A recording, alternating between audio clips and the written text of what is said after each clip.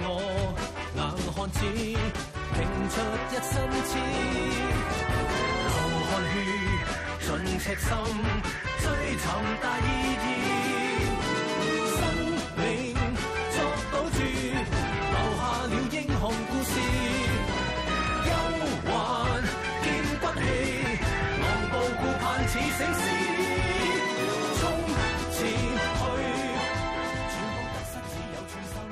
Welcome to the last episode in our series on the Force's Communications Branch. Throughout this series, we've emphasised how a modern law enforcement agency, such as the Hong Kong Police Force, needs a swift, dependable and secure communication system to operate effectively. In tonight's show, how the latest communication systems have developed.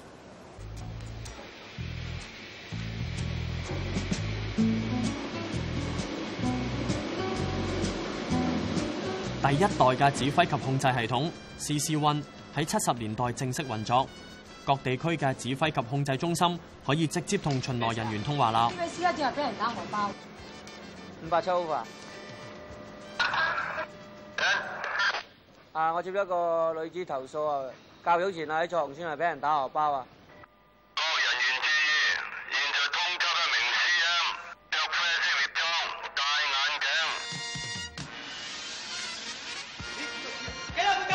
第一代指揮及控制系統運作長達15年，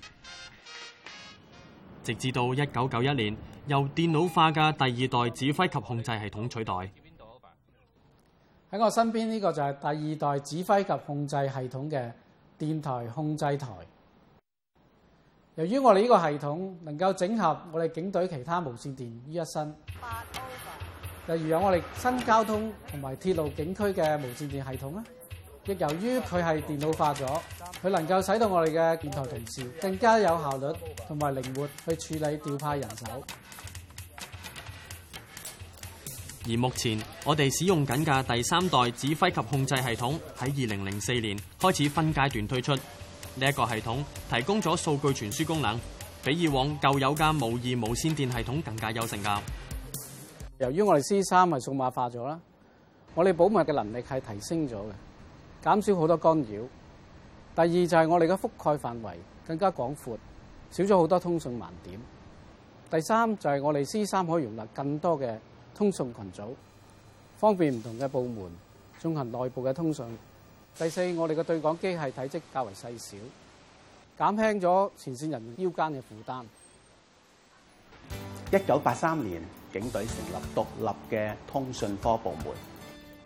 由專業嘅技術隊伍去為前線嘅同事提供無線嘅設備咧，同埋技術嘅支援。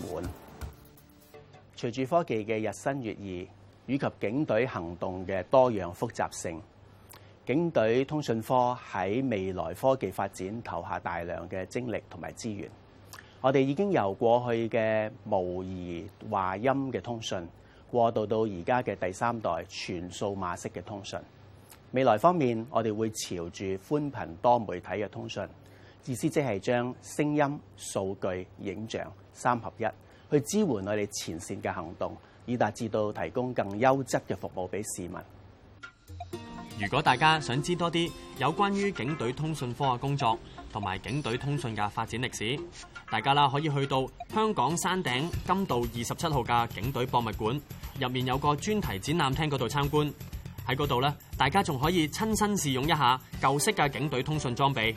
而展覽嘅日期係會去到今年嘅10月31號㗎。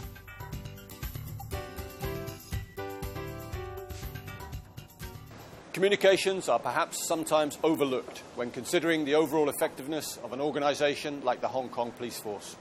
However, I hope this series has shown you how important good communications are in terms of fulfilling our mission and serving the community, and how much work is really involved in the upkeep of those police communication systems.